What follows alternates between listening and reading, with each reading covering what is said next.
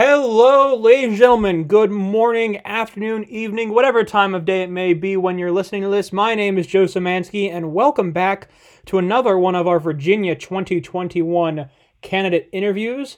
Today with me, I have one of the Republican candidates for the 51st District in Virginia, Tim Cox. Tim, thank you for coming on with me today. Hey, Joe. Likewise. Thank you for having me. Okay, Tim, first question we ask to all of our candidates here. Why did you decide to run for delegate?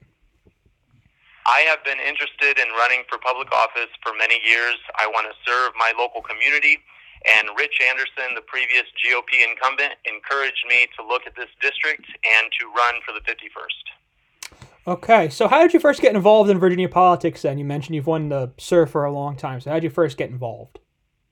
Yeah, I follow Virginia politics very closely.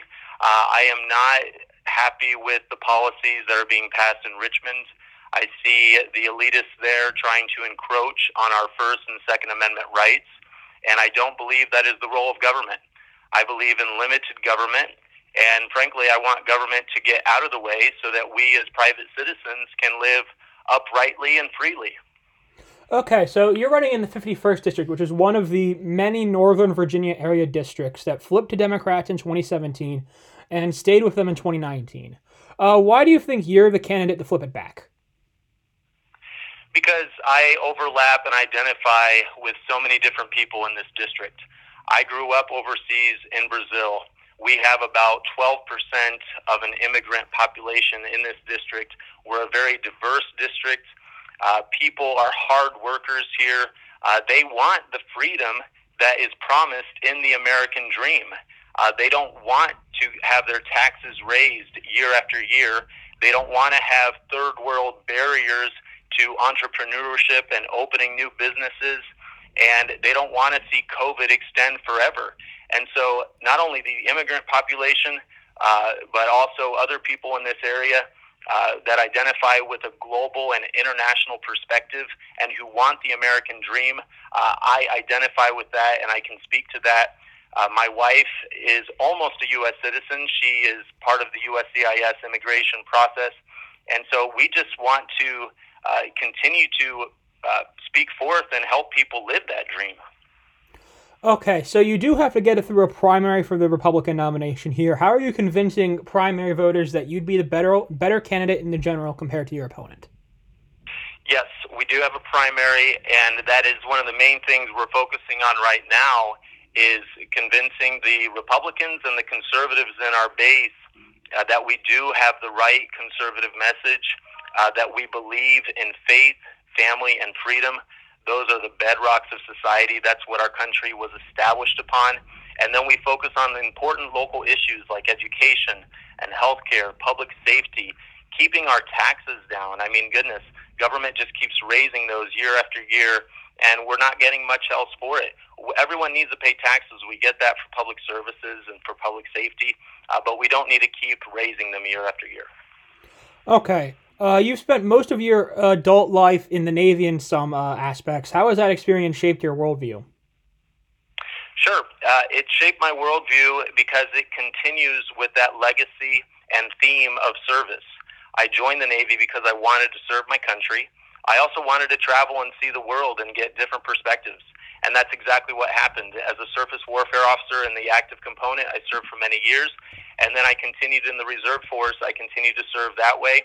And it has just continued to bring to mind the importance of the American experiment and our constitutional liberties.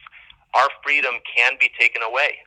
That is why we have a strong military to maintain and to serve and to protect and defend our freedoms.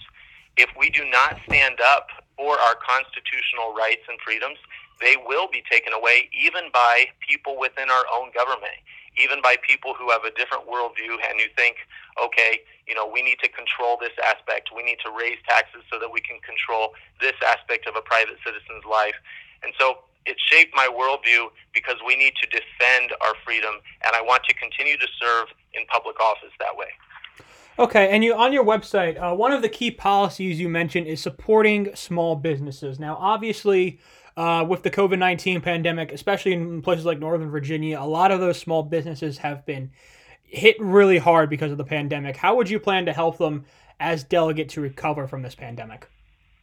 Yeah, I want small businesses to open quickly and safely. I think that we see the large businesses. We go to Walmart, and there's people everywhere. I don't know why we should have different standards for the large corporations like Walmart and for the smaller businesses. We need to let people have business as usual. Let them be open. People are being vaccinated. We need to treat this virus seriously, but we can't let it debilitate our economy. So simply that, I would encourage small business owners to continue with business as usual, continue with their excellent services. Another thing, I would lower the barriers to entry. I've spoken with several veterans who have veteran-owned small businesses, and they told me, especially in Prince William County, the barriers to entry for their small business as an entrepreneur are like the third world. They're outlandishly high. They get runarounds. They go to the McCourt building or they go to whatever administrative office they need to go to, and they're just given a runaround. Oh, you need to talk to so-and-so. Oh, you need to fill out this form. Oh, you need to complete this. Oh, you need to pay this fee. And instead of being a straightforward, streamlined process, they just get runarounds. That's wrong. We need to streamline the process, get back to the American dream, get back to the promise of if you work hard and if you abide by the laws, you can do anything in this country. And so that's how I support veterans and small business owners. Get back to business as usual. Okay, and another key thing you mentioned on your website, policy-wise, is education, and that's always been a big concern in Northern Virginia, especially, is kind of the difference in education between the charter schools and the public schools. How will you make sure that everyone has the ability to a good education in the Northern Virginia area? Yeah, I support parent choice. I think parents are the most vested in their children's education. And so parents need to be zoned in and have the ability to decide, look, I really like how this private school approaches education. I think they have great teachers. So if they choose to send their kid to a private school, wonderful. We need to have tax incentives to allow them to be able to do that and to pay for a more expensive private school. Or if they think the public school in their area is a strong public school and they want their kid to be involved in that, wonderful. Send them to public school. Be aware of what is being taught, who is teaching your kids, what the subject matter are, and we can't have government micromanaging the content and trying to teach revisionist history, trying to get into Common Core or the 1619 Project, and basically just hiding from parents what is being taught to their kids. Parents need to be fully aware of what is being taught. They need to have freedom and options if they want to send to public school, private school, or even if they want to take on the huge commitment of educating and schooling their kids at home. That is another perfect, viable option. There are so many wonderful homeschooling curriculums throughout the country, and so that is also another strong option. I also had lots of international school experience growing up, so I know that depending on the teachers, depending on the curriculum, that can also be a solid option. But of course, stateside here at the state level, we're looking more at homeschools, public schools, and private schools.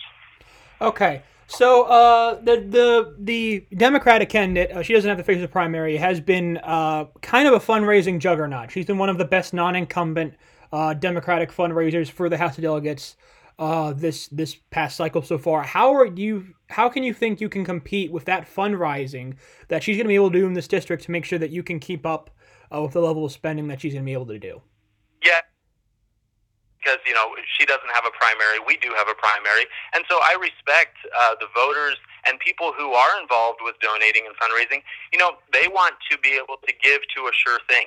So right now we have a primary, and so they're making their choices. They're checking our messages.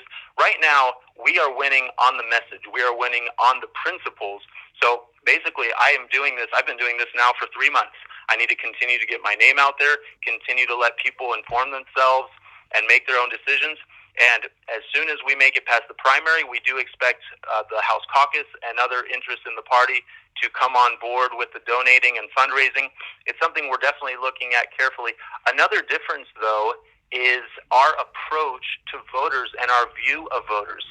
Republicans have a high view of voters at the individual level. We don't believe in buying votes or in trying to flood a person with advertising and subliminal messaging and just overbearing in that way. We believe in people making informed personal decisions. And so I don't want to buy anyone's vote. I want people to make their own decisions, to study the issues, to be about substance, not sound bites. And so we do have a little bit of a philosophical difference. Fundraising is very important, and we are continuing to do that. After the primary, of course, we expect it to pick up, but it's not the top priority for anyone seeking office. We should not have to buy people's votes or overwhelm them with advertising. I want people to make their own decisions based on substance, not sound bites. Okay. So in about 2 weeks now, the Republicans across Virginia will go to convention sites to vote for the 3 statewide candidates for the ticket this year. And one of those candidates is, of course, for governor, who is very controversial. That is Amanda Chase. A lot of people consider her would be a anchor on candidates like yourself in Northern Virginia. And my question for you is, would you endorse Amanda Chase for governor if she becomes the GOP candidate at convention in 2 weeks? No, I'm not endorsing any candidate at this point. I will support the nominee. And so we're looking very carefully. There's a lot of strong candidates right now, and so that's my official response. Okay, and then one final question for you then, Tim. What would be the first bill that you would propose as delegate if you are elected? I would look into education and protecting parent choice. I want parents to know that their kids are being protected in schools, even in bathrooms and locker rooms.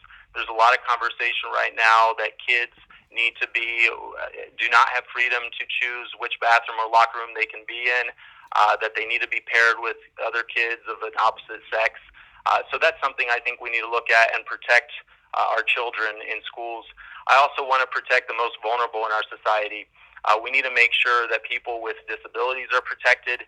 We also need to protect the unborn. That's another major philosophical difference between the Republican and Democrat parties. We see human life as precious and sacred in the womb. And so we need to protect the unborn here in Virginia.